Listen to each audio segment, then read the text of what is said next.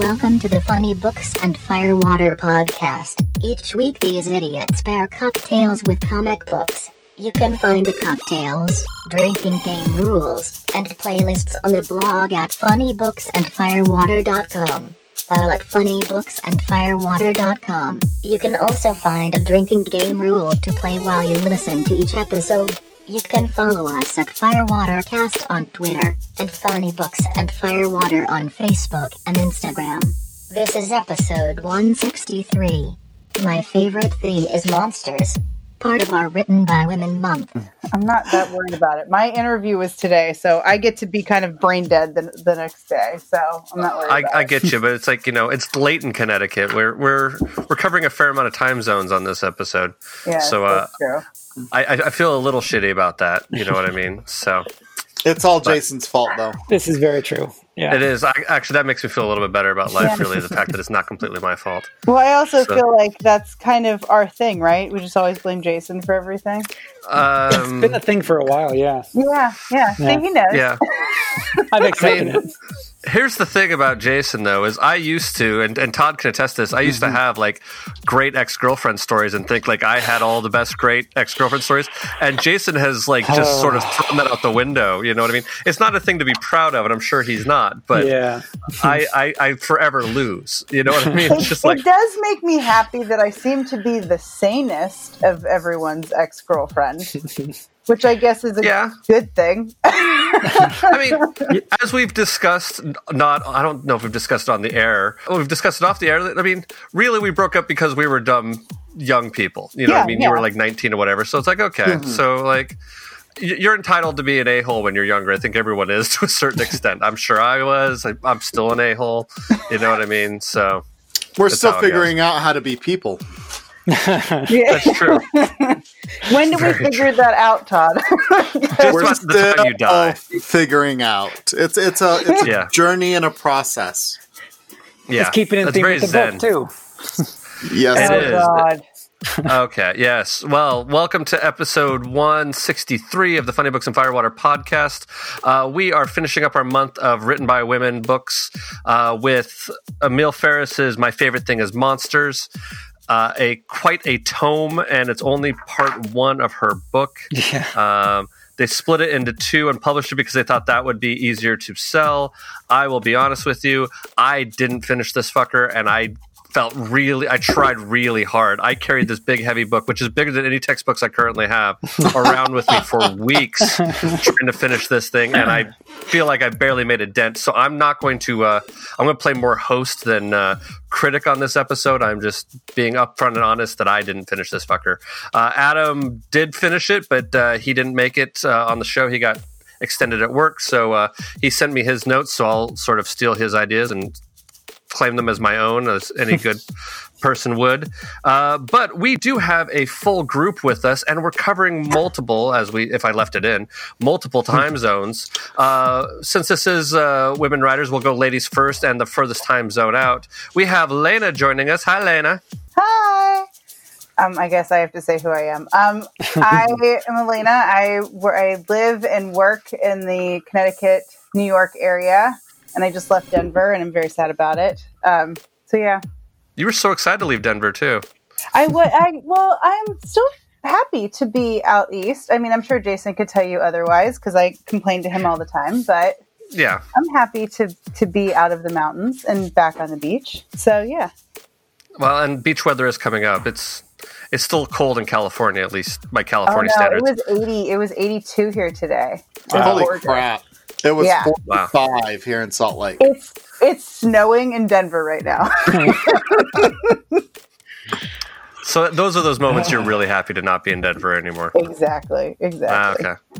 Well, he's not in Denver anymore. I don't know if he's ever been to Denver outside of visiting Lena. We have the Monster Masher himself, Mr. Jason. I actually have been to Denver a couple times. Okay. Yeah, and not to visit me. No, let's skip over that part. Anyway, sorry to bring up the sore subject. It's fine. She wouldn't have gone skiing with me anyway. Okay. So I'm Jason, writer in Los Angeles, temporarily working in the game capture department for a trailer house. And here's your weekly WGA update. So the Verve agency, despite not being one of the big four, is a pretty well-known and respected agency. It actually just signed the WGA's new Code of Conduct after about a week of negotiating some fine language, making it actually the 70th agency to do so. And so while Verve is not a member of the ATA or the Association of Talent Agencies, and only one other agency that has agreed to the new code is, this agreement should start to show some cracks in the resolve of the other agencies as the weeks move on. So fingers crossed that it is one of many to sign. Wow. Okay. Yeah. Either that or they're just going to have a shit ton of writers on their bill. Which is very possible. Yeah. But, which may be what they're going for. Who knows? Yep. Cool. And then I am required by law to follow Jason up with Todd. Hey, Todd. I'm glad you understand the finer points of the law. So there's an attorney after all. So yeah, hi, I'm Todd. I'm out here in Salt Lake, Utah, reading a lot of stuff. So if you see me, say hi. And still, I guess I've got a 6-month-old kid, and I'm an old man to begin with, so that's new. Or is it old? You're old to Utah standards. In California, You're pretty average. Like you're pretty average age for having your first kid in Utah or in California. So like I would just say that you're just geographically challenged in that respect. No, I agree with you, but my beard's already mostly gray before I had her. Everyone's like, "Oh, I see your kid turned your beard gray." And I'm like, "No, it was gray to begin with." Apparently, so. So now I've got this, and I will say I refer to her as Little Lebowski because nice, right? So if she's clean and well fed, she is just the chillest little motherfucker around, and I love that little kid. She's just like, yeah, whatever. Do your thing. And it's awesome. I mean, tomorrow it might change, but so far she's just like a little version of the dude. She just doesn't give a crap. Nice. We should help her cosplay. Get her a bathrobe and, put some milk in a glass and she can just kind of walk around. Yeah. I mean, the milk thing won't be hard at all, but yeah, as you're watching it, you can dress her up in anything. You can poke her. I mean, really, I'm like, people's like, oh, is she really that chill? I'm like, I pinch her cheek, shake her leg, do all sorts of weird stuff, and she just looks at me and she's like, "What?" And I'm like, "See, there you go." If anyone can torture, she really is super chill. But if anybody can torture somebody, it would be Todd. Right, and people meet her. It's like, "Oh, you're just saying this," and I'm like, "Then come meet her." And they're like, "Oh, wow," and I'm like, "Yeah." So that's what it is. She'll make up for it later, I'm sure. Either that or she'll end up having like some super stressful job. She'll be like a SWAT team expert or something like that and just be able to handle incredibly stressful situations. Yeah, I mean, my training will be good for something, right? Exactly right. Okay. Cool. And hey, I'm Brian. I'm a sound designer based in Southern California, and I will be heading to Utah in a couple of weeks. So we'll do a few semi-live episodes, which will be fun. Without Mr. Jason and Lena, because they'll be in other states. Wah, wah. Unless they want to come out. I know. There's always that option. I mean, I'll come back out for the next FanX, but I'm not just going to randomly pop into Salt Lake. Okay, so crazy thing, they emailed me. I might have to cut this out, but they emailed me asking me if I was going to be at the next one because they wanted to announce me early. And I was like, when did I become enough of a name that I'm one of the early announcements of people who are going to be there? Which that blew my fucking mind. Yeah, that was a little weird. I was like, yeah, I'll be there. So hey, you should ask them if they want us to do a live podcast and all of us will just come out into the room. I'm a little afraid of how many people will turn up or not. Like that's the thing that scares me. The thing is, it can be you expect absolutely no one, and it'll be the greatest thing ever. If 3 people show up, it would be great. Yes, that's true. That'd be. I don't know. It would be odd, but then you can say, "And we have done a show live at FanX." I'm like, why not? It doesn't mean anyone was there. It's a valid point. Just because, like, hey, look at this wild crowd. That's right. We have a laugh track. We just do a laugh track. It'll be great. Dude, I can edit the shit out of that. Like I have the technology. I can make it sound like we were like in a stadium. It would be great. We can even go to a corner in the green room or somewhere else. Who cares? Just say, and live That's from true. FanX. Why not? That's tempting. I might email them. See, just you're for really fun. thinking about it, aren't you? I'm thinking about it, but my better judgment will come into play at some point in time, I'm sure. Yeah. See, anyway. we'd even go like Well, Big Bang if you would Theory, get the show up. iPads.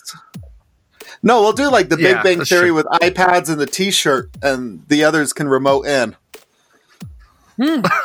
No, I think we should just get them all to show the fuck up. I think this is the way that we get Jason to finally come to Utah. I think that's how we do it. Lena, I think, will come. You know what I mean? And hang out.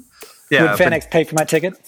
No. No, First off, Jason, a ticket from California to Salt Lake is like Is nothing. nothing. It's really still is. something. It's still something. Dude, if I can afford the it's too- ticket, you can afford the ticket. You and I have different costs of living at the moment. Okay, but not when I was living in Denver. I still pay for that ticket, bitch. Yeah, but you saying. again still different cost of living. Okay, whatever. I'm yeah, not gonna that's true.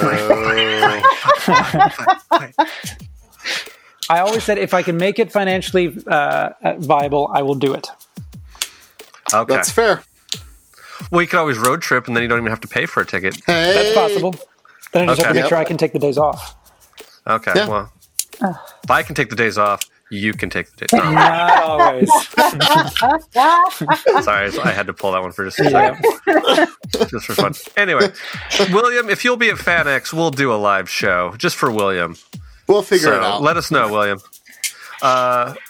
Anyway, where the fuck were we? Hi, Hey, Brian. Todd. Yeah, What's up, man? How are you? I'm doing well. You recommended this book, right? Yes. And one Okay, of my friends actually gave this to me as a Christmas present. Oh, wow. Okay. Yeah, this is Amber, who we actually said hi to a previous episode. Oh, yeah. Hey, Amber Yeah. and her homies.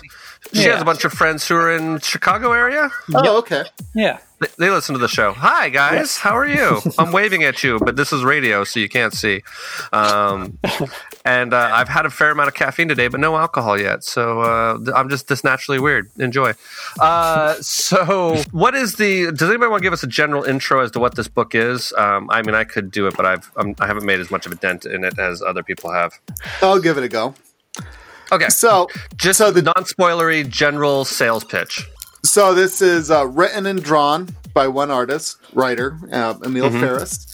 And it is a journal / casebook of a young girl trying to find her place in the world and figure out life and mysteries around her. How's that not? And she's a werewolf. She Yeah. sees herself as a monster. As a werewolf. And That's as true. a Yeah, werewolf. She sees herself as a monster, as a werewolf. Yes. And she's obsessed with monsters and other things that way. Right. Yes. Also, did anybody else look up the Wikipedia on this book? Because I might have surprises for you if you haven't done so. No. I did. You did? Go Okay, ahead. so you Yeah. know some of the interesting information I did. Oh, no, we'll save it for after. About the author, you mean? Yes, about the author. Yes, I thought okay, that was yeah. fascinating. Yes, agreed.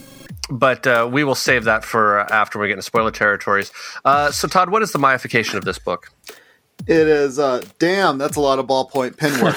Yeah. I knew you'd have to mention a ballpoint pen in there somewhere. Like, that really is. It truly is incredible, I had though. this I mean, book- it's a horror mystery coming of age thing going on here. The inside blurb actually says it's a murder mystery, a family drama, a sweeping historical epic, a psychological thriller about monsters real and imagined within and without.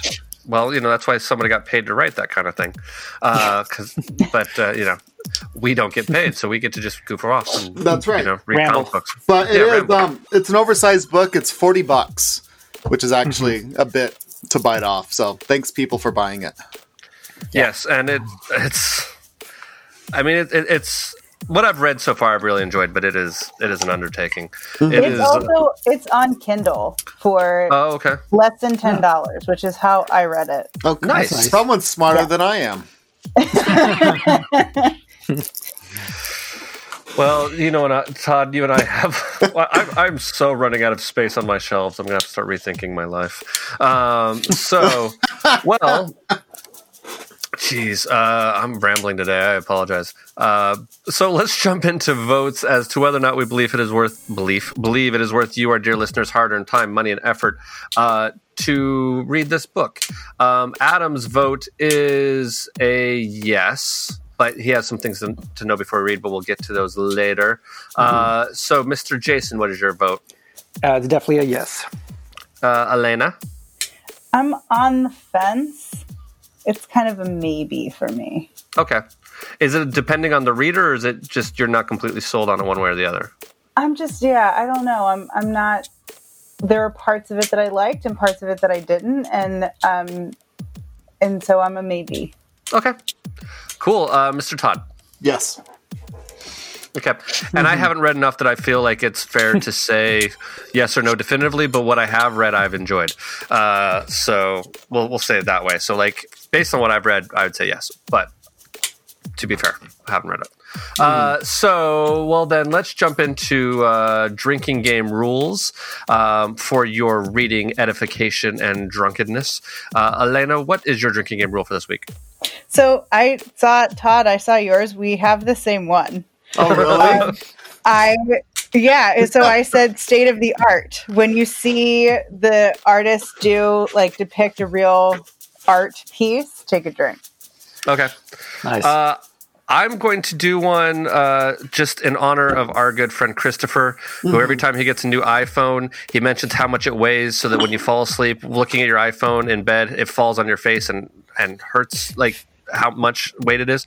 So every time you marvel at the weight of this tome, take a drink. We'll call that the Christopher rule, just in honor of our dear friend who just got engaged. Congratulations, Chris. Congratulations to him. Hey, way to go, Chris. Oh, yes, because everybody on this podcast has met and hung out with Chris. Yes. I forgot about that. So, anyway, so congratulations, Christopher and Andrew. Yeah. And then, let's see, Jason. My drinking game rule is called Love Machine. Anytime Deez has sex, take a drink. Oh, God. Awesome.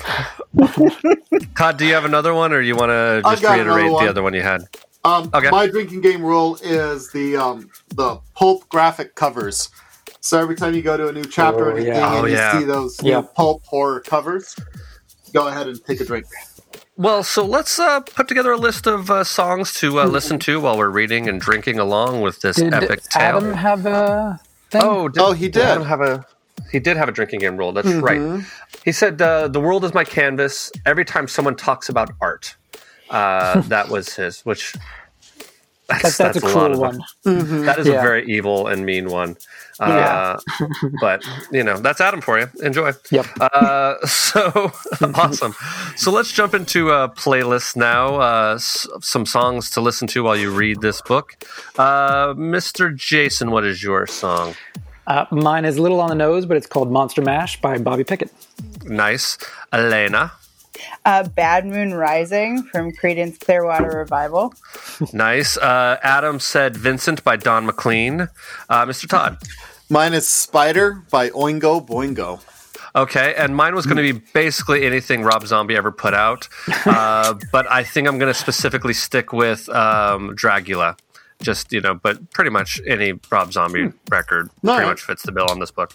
So we have rules, we have votes, we have a playlist, but what we need now is the actual cocktails to drink along with this. Mr. Jason, what's your cocktail? Mine is called Death by Chocolate. It is 1 ounce dark creme de cacao liqueur. The site in particular recommended Gabriel Boudoir. 1 ounce Bailey's original Irish cream liqueur, yes. 1 ounce Kettle One vodka or any vodka of your choice. And then 3 scoops of chocolate ice cream. If you've had a rough week, go for the good stuff. Blend all the ingredients with 2 12-ounce scoops of crushed ice. Pour into a hurricane glass. Garnish with a crumbled chocolate bar of your choosing. And then drink to enjoy. In Utah, that's pronounced hurricane. Anyway, Mr. Todd, what is your cocktail? You're the only person appreciating that joke here, by the way, Todd. It is fun. It's true. So it is funny. Thank you for making me laugh. There you go. Enjoy. Mine's the cardamom blush cocktail, and it's in honor of the person upstairs that died that she's trying to figure out why she died. It has 1.5 ounces of gin, 1 ounce of fresh cream lemon juice, squeezed lemon juice, 3/4 of an ounce of a cardamom infused Lillet rose, 1 ounce simple syrup, 2 dashes of Peychaud's bitters, and 2 dashes of rose water. So what you're going to do is combine all the ingredients in a shaker and shake the shit out of it for about 10 seconds. Then double strain it through a fine mesh strainer into a chilled coupe glass and add a lemon wedge for garnish. Awesome. Lena, what is your cocktail? Called Monster Meister. Nice. I was just looking at that. What website you got that off of? I don't know what this is. Cook 1, 2, 3. Oh, no, this is a different one then. Okay, yeah, maybe. So it's 2 ounces of Jägermeister and 4 ounces of Monster Energy drink. Whatever, which one you want. And in a cocktail shaker with ice, combine the Jägermeister and Monster Energy drink. It says shake well, but I feel like it might explode all over you. Strain into a highball glass and enjoy. I'm not so right up your alley, Brian. It is, actually. But the funny thing is I found a website that is just, it's like a blog post that is all just different cocktails with Monster Energy drinks in them, which right saw the Monster Meister in there. But so I'm going to use the Picardoo. I don't know why, I just like it, but it is a half an ounce of vodka and a half ounce of Monster Energy drink. Nice and sweet and simple, and it's a vodka Red Bull, but with Monster Energy drink. But enjoy that way. And Mr. Adams was called Starry Night. I'm sure referencing some of the classic art that is in here. Mm-hmm. It is 1.5 ounces of chocolate vodka, 1.5 ounces of vanilla vodka, 1 ounce of Bailey's, 1 ounce of Kahlua, a splash of cream. Add all the ingredients into an ice-filled shaker, shake the shit out of it, and strain into a martini glass. Thank you, Adam, for adding in the shake the shit out of it. I appreciate it. Yeah. Cool. I got everybody, right? Yeah. Yep. Cool. Any final warnings before we go into reading this? Yes. Adam has one as well, but go ahead, Mr. Jason. I was going to say there are depictions of naked women, young girls in prostitution, and unfortunately rape, although the rape is thankfully not actually illustrated, but it does deal with some very mature themes. Yes. Okay. Adam says, things to know before you read. This isn't a light book. It's very long. You'll need a few days to really cover the whole thing and finish it. I had to put it down and pick it back up at least 3 times to finish it. And I didn't like it for the first 150 pages, but once I got into it, it was mesmerizing. Uh-huh. So that was Adam's 4 warnings. Anybody else have anything to add to that? I second that. Yeah. Yeah, it took me halfway through the book to get into it. See, I kind of liked it from the beginning, but I also love Rob Zombie, so maybe it's just I like the monster aspect of it and that kind of stuff. So maybe it's just up my alley a little bit more. Who knows? But cool. Anything else? I think we're good. Yeah. Cool. Then we are going to take a wee little break. If you would like to take a time to read this book, go ahead and pause this podcast, and we'll see you in about a week or 2. Yeah. It's just shy of 400 pages, just so you know. It is. Yeah. Yes. The full thing is 700 pages, and they cut it into 2, just so you're aware. So if you want to read the entire thing, and because I was surprised, because this came out in 2018, right? This is relatively recent. It's 2017. Yep. But part 2 came out in 2018, so part 2 just barely came out as well. Did it? I thought it wasn't out yet. It's not out yet. I thought I saw it on Amazon. Oh, is it? So it's not out yet? Okay, I thought I saw it on Amazon, but maybe I was making It's unavailable on Amazon, but there was a page there, yeah. Yeah. So I think it was originally supposed to come out, and then it got pushed. So Yep. Okay. She also had some issues finding publishers and things like that. But anyway, I mean, I can see where it's hard to justify this giant tome of a book and be like, hey, publish this. And people go, who the fuck are you? what is this? Yeah. Yeah. Anyway. But like we said, we all voted for it, but it is an undertaking as far as comics go. So we will leave you to it. If you want to just have us spoil the shit out of it, which might be the easier way of going, just stick around, and we will see you on the flip side. While we take a break, here is a message from one of our fellow Hello Sweetie Network podcasts. Hi, everybody. This is Matt. And I'm Trevor. We're the co-hosts of the Nighthawks podcast, a movie podcast for people who like to stay up late. We've just joined the Hello Sweetie Podcast Network, expanding our podcast empire and bringing the world to its knees. Take a seat in the Nighthawks diner with us. We're going to talk to you about movies. We've got new movies, old movies, movies we love, movies nobody loves. You can find us on Stitcher, iTunes, and at nighthawkspodcast.com. Hey, that was pretty good. Do you think they'll listen? The good ones always do. Who wants to do the summary? Not it. Not me. I actually was sort of prepared for this. Oh, nice. I copied and pasted an entry from a website that actually did summarize the entire thing. It is 3 full pages of a summary. Wow. So you're going to summarize a summary, or are you going to go through the whole thing? That's the thing. I don't know how to adequately summarize this whole thing because there are so many things that happen. Yes. Is it worth just foregoing the summary and just starting the discussion? Is there just too much to summarize that you can't just summarize it?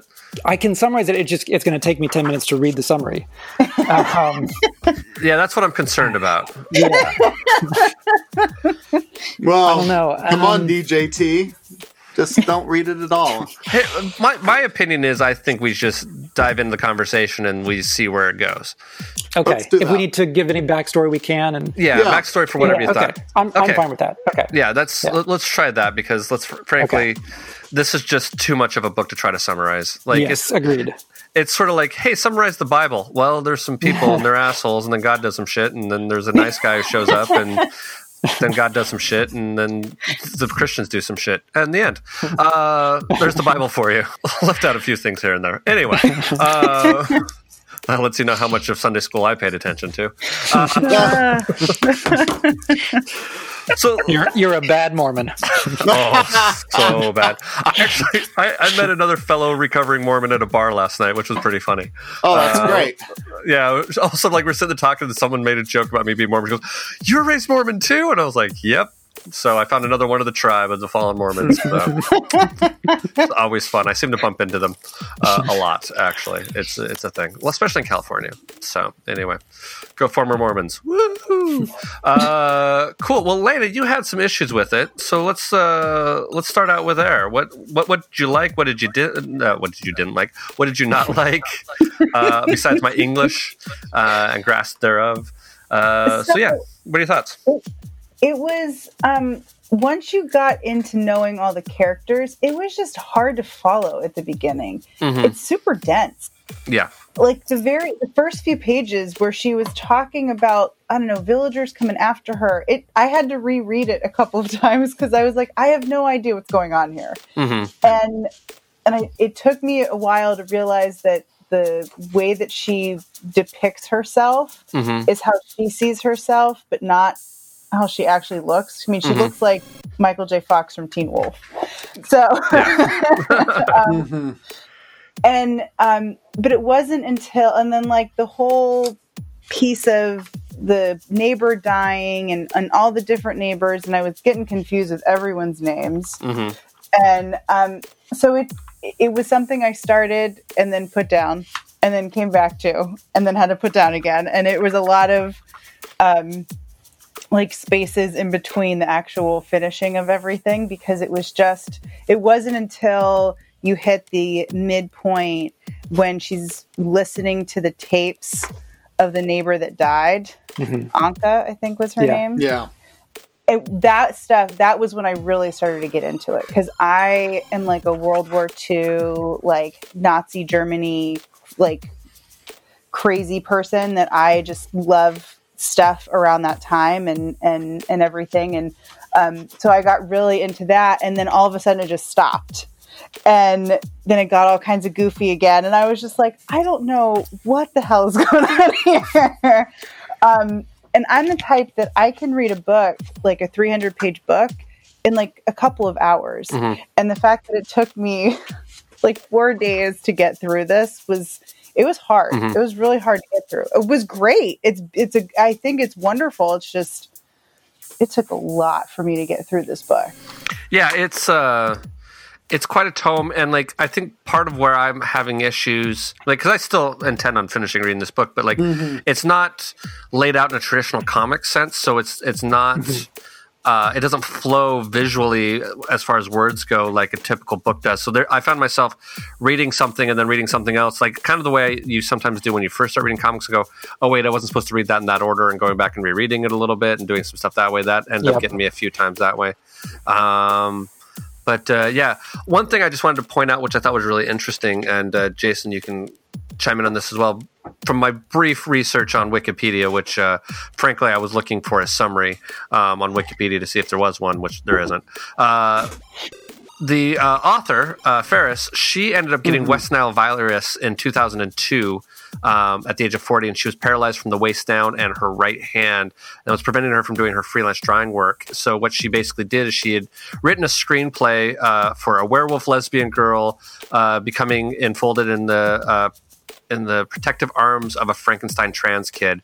And it was this theme of two outsiders that she wrote, and she sort of went to the School of Art Institute of Chicago, got her MFA in creative writing, and then she taught herself to draw again by working on this. And so she would sit there, and this was part of her recovery process for trying to relearn how to write, and there was sort of like her writing and stuff like that. So this was just sort of this big creative undertaking. So like, I kind of can feel why there is so much involved in it, because it was like sort of this big thing of her trying to get back on her feet and be able to work again. And so like, I think there's a lot of things in there to try to challenge her and do stuff that way. But was there anything else, Jason, that you caught from that you thought was interesting?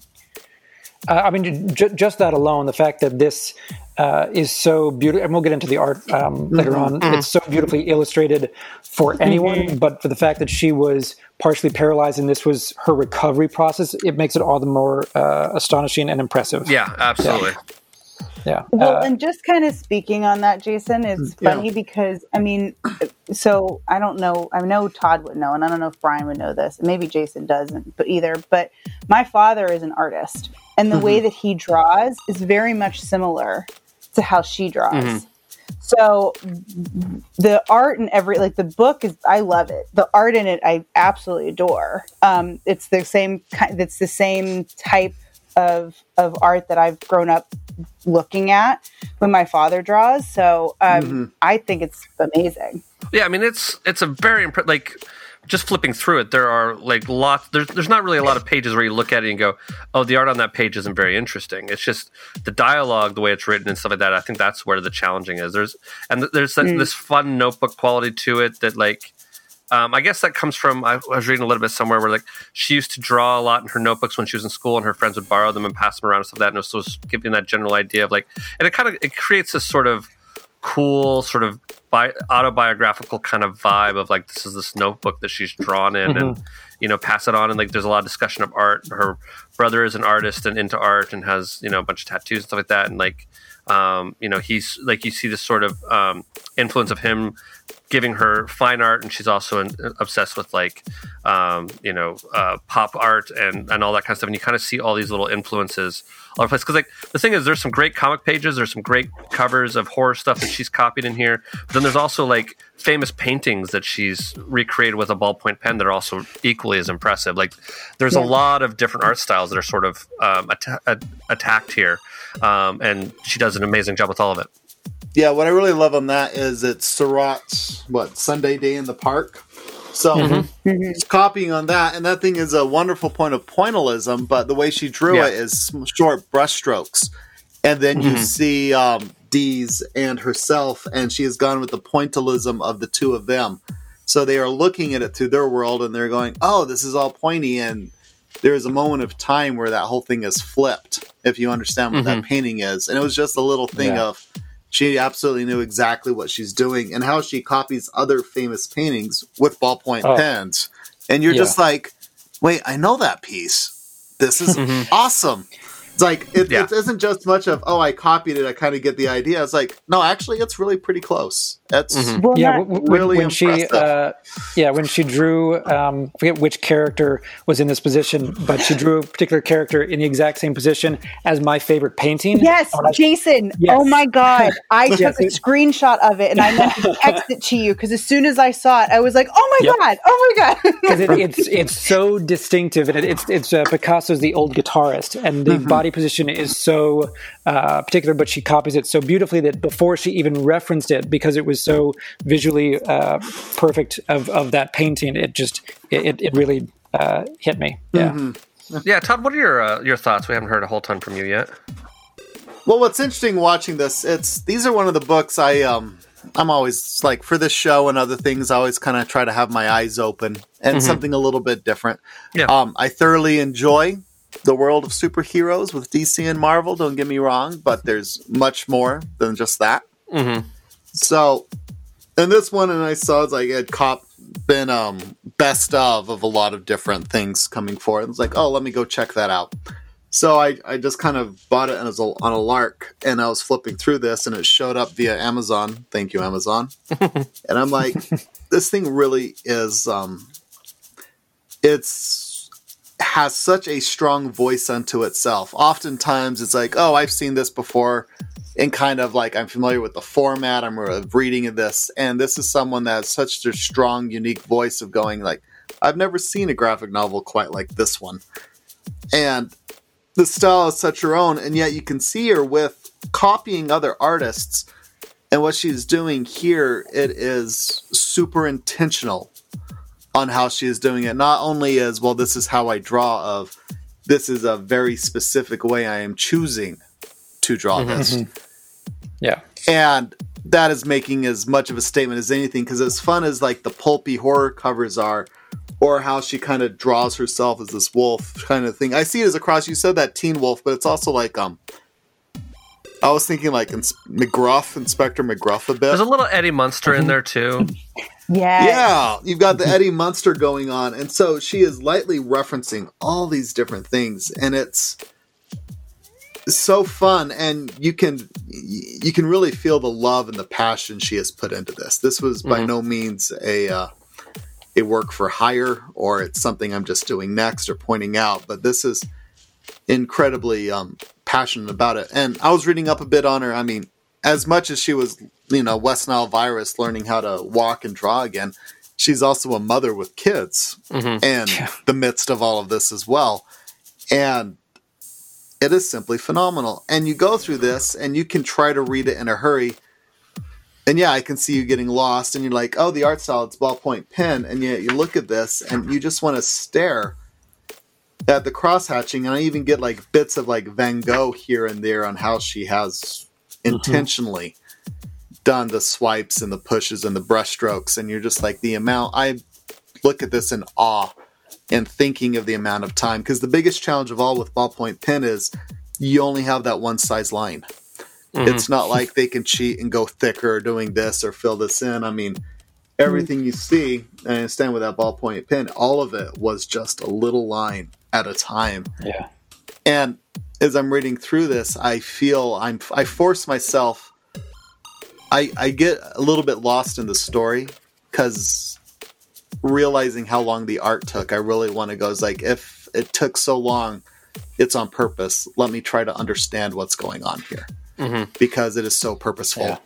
Yeah. And it's just really kind of a remarkable thing in this way. And so I've enjoyed the story. You've got these morally gray characters, like the brother. Is he a pimp? Is he a drug dealer? I don't know. Does it really matter? I mean, who killed Anka? I mean, everyone could have. I mean, there's other people that could have, others that haven't. I mean, I'm not quite sure. It doesn't really resolve that great. Well, and it's also just the first half of the book, too, Right. So it's not meant to resolve it yet. It's not meant to resolve it, but you've got all these morally gray characters, or you've got these characters that, like Anka, put in such shitty situations. And then you want to ask yourself, is this something, how would I have done it different? Is there something she could have done different? Or it's like, she did with the hand that was dealt, she did the best she could.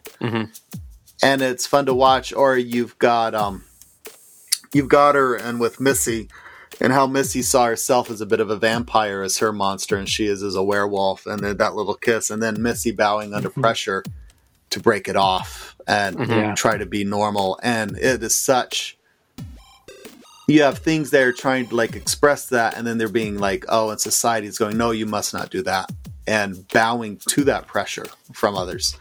So they're just felt to be, the characters are just so real and fleshed out.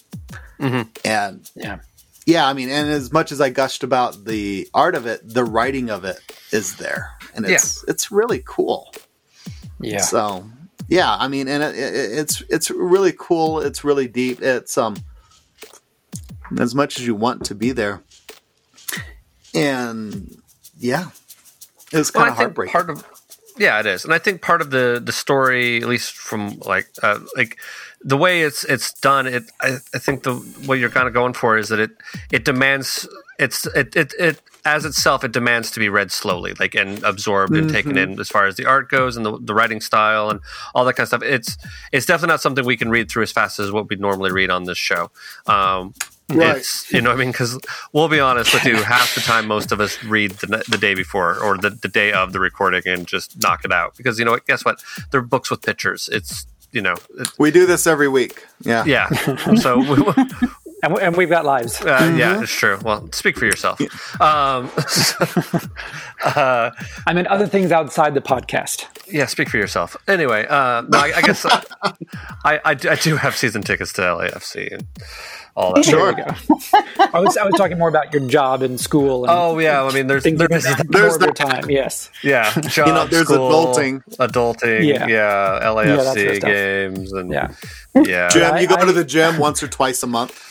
A month, yeah, a little bit. I go to the gym a little bit. I'm doing a half marathon in a week and a half or something like that. See, when you say that, I get tired sitting here.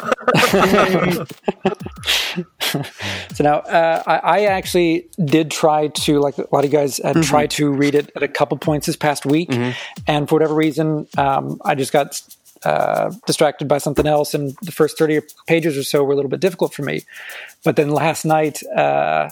after the Game of Thrones finale, I sat down in my living room and then in my bed and just took the next 3-4 hours and read through the entire thing. And I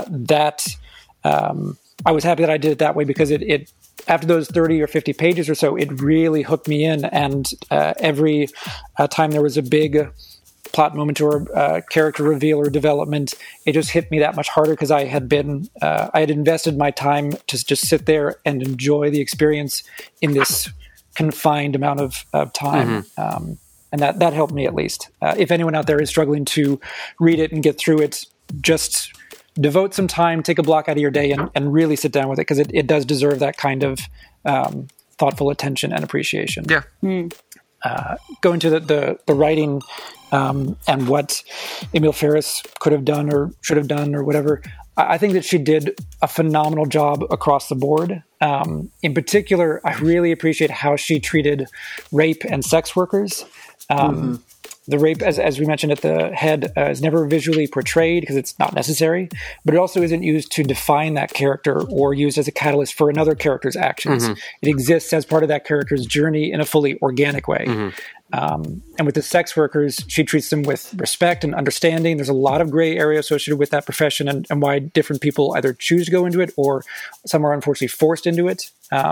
And she does a really good job of giving that as full a picture as possible.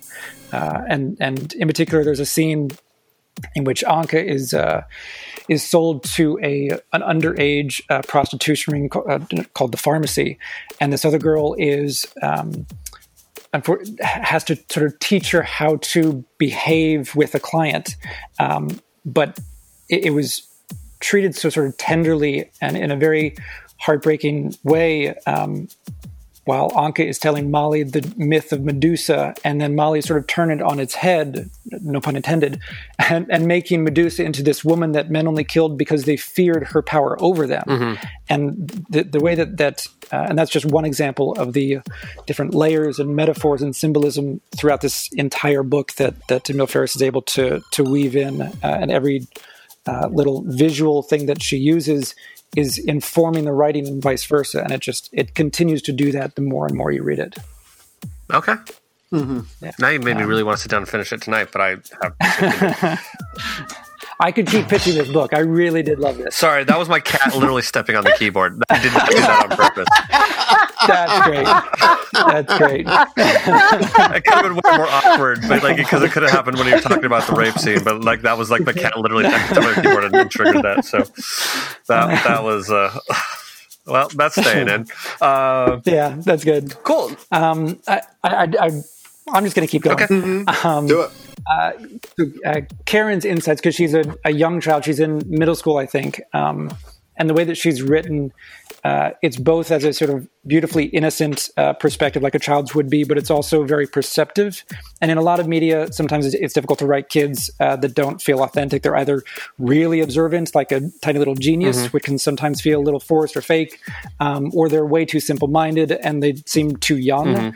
But Karen feels like a living, growing person who's trying to understand the world and her own identity. And it's really well done. Little moments I love in there. It's like her mother saying, "Hey, you need to go to bed. I need to have private talk with your brother." And she's like, "Okay, Mom." And then she goes like, "I'm just going to hide behind the chair here." Or she's thinking they're talking. It's like, it's like if I pretend to draw and look serious at this, she thinks I'm not listening and she'll just tell him everything anyways. Yeah. Type of thing. And it's just these wonderful little things is like, she knows these things. And at the same time, it's like, I'm really interested, but if I pretend like I'm not, then they'll talk. And I'm like, and that felt really authentic and real. It's like kids are so much smarter than you give them credit for. But they're not super geniuses, but they are quite perceptive. So I really enjoyed when that. she's listening. Yeah, like when she's listening to her brother talk to one of his friends, his friend mentions Oedipus, and she's writing in the notes, Eddie Piss. It's just a really, really sweet moment that still reminds you, oh, right, this is a kid. She hasn't really learned enough about the world to really fully understand what are the references the adults are making. Her relationship with her brother is also really well done, because even though Dees isn't always portrayed as the best kind of guy. He uses women indiscriminately, pretty much. But his relationship with her is really sweet and really tender and very caring. And you get a full sense of him as a person because he exhibits those different dimensions to his character. In particular, there's a scene where their mom wants Dees to punish Karen for skipping school. So he gets out a belt and he fake hits the air or something. And then Karen cries out in fake pain and that sort of stuff. And it's a really, really nice scene. It ends with Dees breaking down and admitting something terrible. But it gives you a really good sense of their relationship and how much they trust one another. What else you got? Part of the main push of this story is the death of the neighbor, Anka, and Karen using her detective sense to try to figure out how Anka died, because it is very mysterious at the beginning and no one really quite knows what happened, because it's just a very peculiar way for someone to commit suicide. But when Karen is listening to Anka's recorded tapes made a few years previously, you hear Anka's storyline growing up in Germany and going through concentration camps. And it's really heartbreaking, but it's also thrilling, disturbing, heartwarming. There's at one point, she has a sort of surrogate mother in this brothel that she grows up in. And it feels like a very pivotal moment in that character's journey, not because it sort of spurs her on to do something else, because Anka was already going to leave that brothel previously, but it feels like a very informative moment in her life. And what I find it fascinating with that is, and you're looking at it through the eyes of about a 12, 13-year-old girl. So how much, it's like the sex thing it's there, but it's over her head. She doesn't quite get it. It's the night machine. Yeah. So she calls it the night machine. Yeah, and she doesn't quite get it, and you're watching this, and I was just thinking, like, my wife is in education. She's a elementary school educator. And how much parents are trying, I mean, yes, I'm in Utah, they're darndest to shield their kids from learning adult things. And sex, of course, is near on the top of it. And, I mean, it happens, and there's good uses of sex, and then there's when sex is used poorly. I mean, it's absolutely devastating. But you've got this kid here in the exploring, and it's interesting. They will understand about as much as they're ready for. And it's, it was just one of those things for me. You're going at it, it's like, as kids going through, some things they understand. I mean, she's walked in on her brother, it seems, a number of times while he is using women, and he's like, yeah, you don't need to tell your mom about this. And she's like, okay, I'm not quite ready to address this sort of thing, so I got it. But it's there, and it's one of those things is like, you can realize, like, when she gets older again, she will, like, put two and two together. Hi, Cat. Sorry. Damn cat. So yeah. I think that also extends to her ability to emotionally accept her friends, because she's obviously dealing with trying to emotionally accept herself, and the way that she portrays her friends, whether it's Missy, who sort of imagines herself as a vampire, or her friend Sandy, who in my mind is probably a ghost, or my favorite, her friend Franklin, who's depicted as Frankenstein's monster. And one of my favorite bits of writing from this book was the way she describes him. If all the pieces fell away, I got the idea that what was inside of him was a big ball of bright light. I just thought that was a beautiful way to describe someone who's also going through their own transformative process, I guess. Yeah. And then continuing with him, we talked about it being a very well done historical book in that it deals with Nazi Germany and that sort of stuff, but it also actually takes place right when Dr. King is assassinated. And you see that from the perspective of Franklin, who's a young black kid, and how much it affects him and those around him. And also really, it does a beautiful job to actually give context to why people rioted at that time, because there was an emotional turmoil inside that they had to put outside. Did you, Jason, pick up on the fact that she was real into the sense of smell with everything? Oh yeah, I actually thought, there's a condition where when you see something, you smell it, or when you hear a sound, it looks like something in particular. That's the one. Yes, that it so reminded me of that, because her senses were so sort of tied to one another. Absolutely, yeah. The fact that she could smell blue was the thing that got me. Because then every time you saw Anka, she was always blue. So I just thought that was really interesting. Yeah. I mean, I just even flipped over in the page to one particular page, actually, when Anka's husband is in that old guitarist pose. And on the right side of the page, Karen is remarking that the apartment didn't smell like Anka's perfume anymore. And I wonder if that blue was the perfume. That could be. The other thing I found a bit interesting as you're watching it, and it wasn't like terribly on the noses, but with King dying and all of that, is you hear about the civil rights and how the African Americans were treated so poorly, but not a lot about Hispanics and whatnot, but they were among some of those groups too. Yeah. That aren't talked about. I mean, you even take a look at Nazi Germany and it's like, oh, the Jews, what they did, but for the Nazis in concentration camps, Jews were about half of what happened. But we just don't talk about that part too much. And it also did bring up the fact that there were German citizens who were not Nazis and who tried to do the best they could in a very difficult circumstance. It was interesting to watch. When I was in high school, we had a German foreign exchange student. So this was back in the 90s, because I'm old. And perspectives is such an interesting thing, because like World War II came up. He's like, oh yes, the Nazis lost World War II. And he had a fine line of going, it wasn't Germany that lost, it was the Nazis that lost. And I find that a bit of an interesting perspective, but as you look at Germany and everything that, I mean, the horrors, when everyone, how much were they complicit, how much were they not, but they're moving forward and just so separating themselves from all of that is, going about ways, how do you separate this out? And you can say, well, it wasn't Germany that did these terrible things. It was this Nazism. And how do you cut that out, separate it, and move forward and keep the good parts that is still German and say, we're not doing this Hitler thing again. Yeah, there was even a character on the train ride to the concentration camp who was a member of the Third Path Party. That obviously the Nazis did not want in government. And that's actually one of my favorite parts of the book. So it's everyone is crammed into this train car, and it starts snowing outside, and people are pushing and shoving just so they can drink some of it because they're crammed in this tiny little space. And then one man whistles loudly and makes everyone take turns drinking the melted snow out of his hands. And when Anka reaches him and she looks at his hands, she sees that each time he has to reach his hands out to get more snow, the bars in the train actually cut his arms and hands. And then you also get another beautiful phrase that I wrote down. She said, I think we felt more courage after we drank the water that tasted of coal, smoke, and blood. Yeah. Yeah, I got nothing to go off of that. This book just It made really me feel did. things. Yeah, no, One of my favorite ones going through it and going on is like, and this is a little bit of a here, but it's the bad monsters want the world to look the way they want it to. They need people to be afraid. They don't live in their lair and mostly mind their own biz.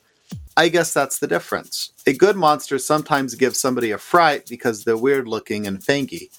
A fact that is beyond their control. But bad monsters are all about control. They want the whole world to be scared so the bad monsters can call the shots. Yeah. Lots of feels, isn't it? So Brian, lighten it up. Lighten it up. Son of a bitch. Make There a you cat go. press the button again. Thank you, Cat. There you go. that was, but yeah. Well, cool. I mean, I have a feeling that if I don't cut you off at some point in time, this will just go on and on and on and on and on for a while. I will keep talking about this book. Yeah, well, good. Then let us go with some final grades as to all of that kind of fun stuff. For Self-Contained, Mr. Adam gives it an F. It's a very interesting story, but it needs to end with more and new questions being asked than answered. I mean, I also don't know if Adam realized that this was only half of the story, but the other half's going to come out. So, Mr. Jason, what is your Self-Contained? I actually gave it an F as well because it didn't really wrap anything up, and it just presented more questions like, Victor, is he Dee's twin brother? What happened there? Which we didn't talk about at all, but yeah. So yeah, it's Self-Contained F. I need more. Okay. Mr. Todd. Yeah, it's an F. So as you're finishing it through here, you can tell very much that the publisher went, yeah, it's too big. You just need to pick a spot to stop. Okay. So, and Lena. Yeah, F. Even within the story, there's so many pieces that just kind of ended before the end that I'm hoping get finished, like Anka's story in the second part. Okay. So I find the challenge with this. Did anyone here read much Neil Stevenson? No, I think it's in my Amazon cart though at the moment. All right. So Neil, as an author, and Emil didn't do this to quite a degree, but Neil will write a 700-page book, and oftentimes it'll be 3 disparate stories going throughout, and the last 50 pages ties everything together in a whirlwind. And it's great, and the 3 independent stories really hold well on their own, and then you see how they all tie together. And this feels like a little bit like we're on page 55 before the end. So, yeah. Yeah. That makes sense. For writing, Mr. Adam gave it an A, brilliantly written and an entertaining and intriguing story. Mr. Todd. No, What is it's your an grade A for writing? as well. It's an A. Yeah. There you go. A. Miss Elena or Ms. Elena. What is the preferred term, Elena? Ms. Ms. Lena. Yeah, because I'm old now. I gave it an A. The funny thing is when you read it on the Kindle, you can set it up that it will like push you through the like if you double tap on the page, the publisher has it set up so that it will just give you the frame so you're going through it the way that you should. Panel by panel? Yes. As opposed to page by page. Exactly. So that way I was able to follow everything pretty easily, but then have to go back and want to see the full page after that. So, yeah. So that's awesome. You should check out Greg Rucka and J.H. Williams' Batman Elegy, because I think your Kindle would break with how that thing's laid out. Well, I don't want to break it, Todd. Okay, and Mr. Jason for writing. Oh, it's an A. Yeah, it's an A. Okay. For art, what is your grade, Ms. Lena? A. I loved it. I loved everything about it. I thought from everything, just her drawing, even the quick like sketches that she did of Dee's and Karen just were amazing. Okay. Jason. It's an A as well. I mean, as much as I gush about the writing and the metaphors and the layers and that sort of stuff, the art is sometimes just breathtaking to behold. If you stop on any sort of page, there's something in there to just draw your eye to something beautiful. Cool. And Mr. Todd. Oh yeah, it's a font. Hey. And Adam gave it a B-. I disagree with his statement here. I'm just going to say that right now. He says the art itself is fantastic, but the way it's presented in the ruler notebook is distracting and takes away from the experience. I don't believe that, but that's okay. That's Adam's opinion, and he's entitled to it. Well, I will say it took me a minute at the beginning to get used to the line, like to the kind of notebook page look to it. But once you're in it, the lines, I totally forgot they were there. Yeah. Agreed. Cool. Yeah. Then, so for total overall grade, Mr. Adam gave it an A-. He said the story gets its hooks in you and draws you from page to page, and to find out what happens in the next book. The art is absolutely astounding, but it was distracted from having the ruled book background. So he really hated that ruled book background, but that's okay. Lena, what is your grade? I gave it an A-, and the minus is just because it doesn't resolve anything. Okay. Mr. Todd. Before I get to my grade, watching this, the other thing we didn't bring up that I absolutely loved is the spot in Karen's mother's eye of the green island. Oh, yeah, that's a cool moment. I mean, as you go through it, and it's revisited a couple of times, and as you watch this, you've got this little girl that's just staring into mom's eyes, and she has named a part of the coloring in her eye, and you're like, that is just so sweet on how she finds comfort there, or she's looking for comfort there. So and it's so beautifully done. So it's also an A- because it felt, and I want to give the A- and blame the I'm going to say publisher editor, because of how the ending is a bit jarring in that way. Yeah. And Mr. Jason. So to me, this is one of those books that will eventually make its way into college courses, and students and professors will dissect, because it has so many layers and parts worth analyzing. Delves into art history and appreciation, wonderful historical context, and at the same time deals with very real three-dimensional characters in a beautiful, adult, nuanced way from the perspective of a young person. It's really well done. So for me, it's an easy A with Emma Stone. Yeah. Always with Emma Stone. Oh, yeah. And I will also point out on the back cover there is a blurb from Alison Bechdel of the Bechdel-Wallace test. Yeah. So if you're a fan of hers, she's a fan of this book. So we read Fun Home on this podcast. Actually. Yeah. Cool. From Bechdel, which I actually really quite liked, and I think there's an interesting comparison between the musical and the comic book, which. It's just interesting in general. Cool. We came out with a 3.775, which is an A- grade, which is pretty obviously consistent since we had 3 A- and 1 A. Cool. I'm not exactly sure what we're going to be doing next week, but we are going to be doing Pride books for next month. Adam has sent us the list of what he is thinking of book-wise. Like I said, I'm not exactly sure which one we're going to read first, but the list includes a book called Moonstruck, On a Sunbeam, Life with Kevin, which is from the Kevin from the Archie comics, and then Taproot, a story about a gardener and a ghost. For my money, I would put my bet on a Sunbeam being the first book we read, because that one's available on Amazon and the rest are available on in-stock trades. So we'll probably get that one first. That's my bet. Okay. If I was to.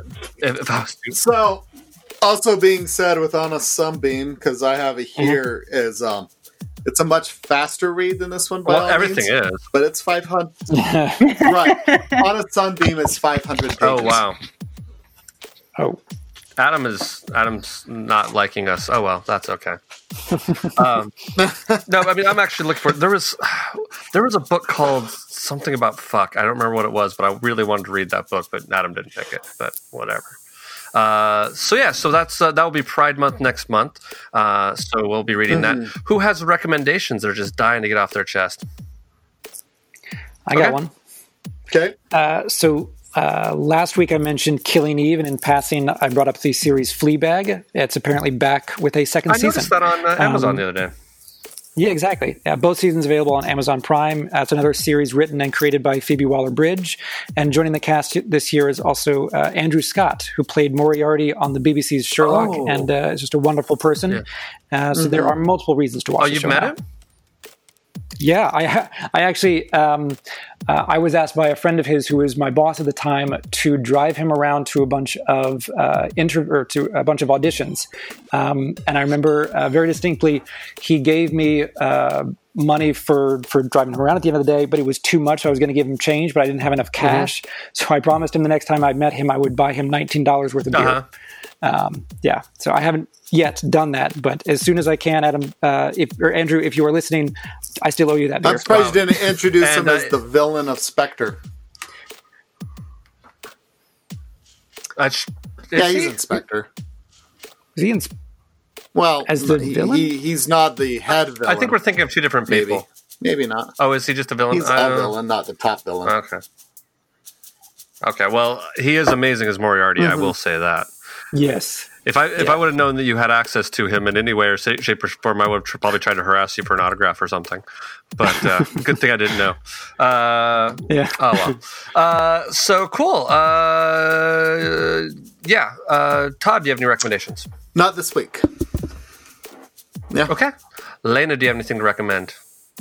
No, nothing this week. Nothing this week. I'm trying to think. I feel like I should recommend something since I've been such. You want to recommend your course book? My course book that's just about it's actually lighter than this book. No, I won't recommend that.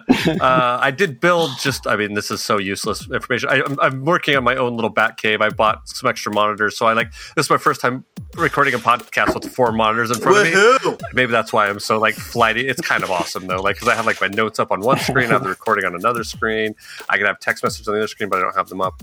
But yeah, so it's been really kind of nice. I keep justifying it, saying that I'm doing a lot more homework and sitting for my computer, but frankly, what I really need is a more comfortable chair. So I am recommending comfortable office chairs because this one from IKEA is just not comfortable. Well, it's from IKEA, Brian. I know. Well, here's the thing. I bought it when I wasn't really sitting at my desk for multiple hours at a time writing papers and reading all sorts of gobbledygook online for classes and stuff like that. Now I actually have to sit in front of my computer quite a bit, and my ass is sore. So, and then I don't know if you guys heard that, but my Amazon Echo just added a chair to my shopping list. Thank you, Amazon Echo. That's awkward. That's creepy. Yeah. That's why I don't own one of those things. I got it as a gift from Todd, and I actually really like it, to be honest with you. But I connected all my lights to it and all sorts of stuff because, it's just, it's kind of fun. This is horrible, but I'm just going to admit to this, and I might edit this out later. When I started dating this girl, I totally had a makeout playlist and a light scene programmed just for my own personal amusement. Way to go, buddy! Because I was...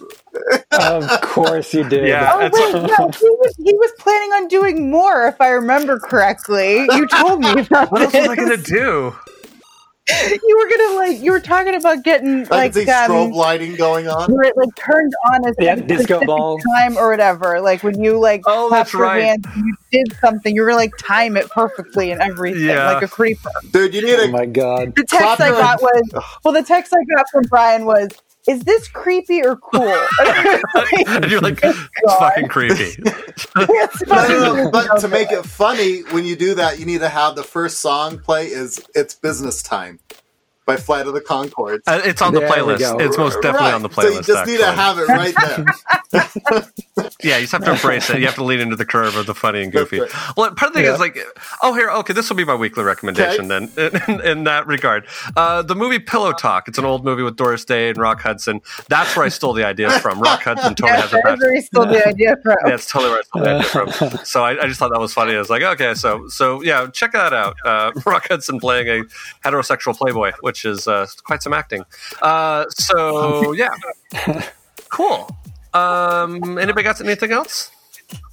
Nope, that's about it. I can keep talking about the book. Cool. Well, thanks everybody for joining us, and thank you for listening. And we will see you later. Bye. Bye. Bye. Thank you for joining us. Please rate us on whatever service you listen on. And remember, at least we're not cinema queens.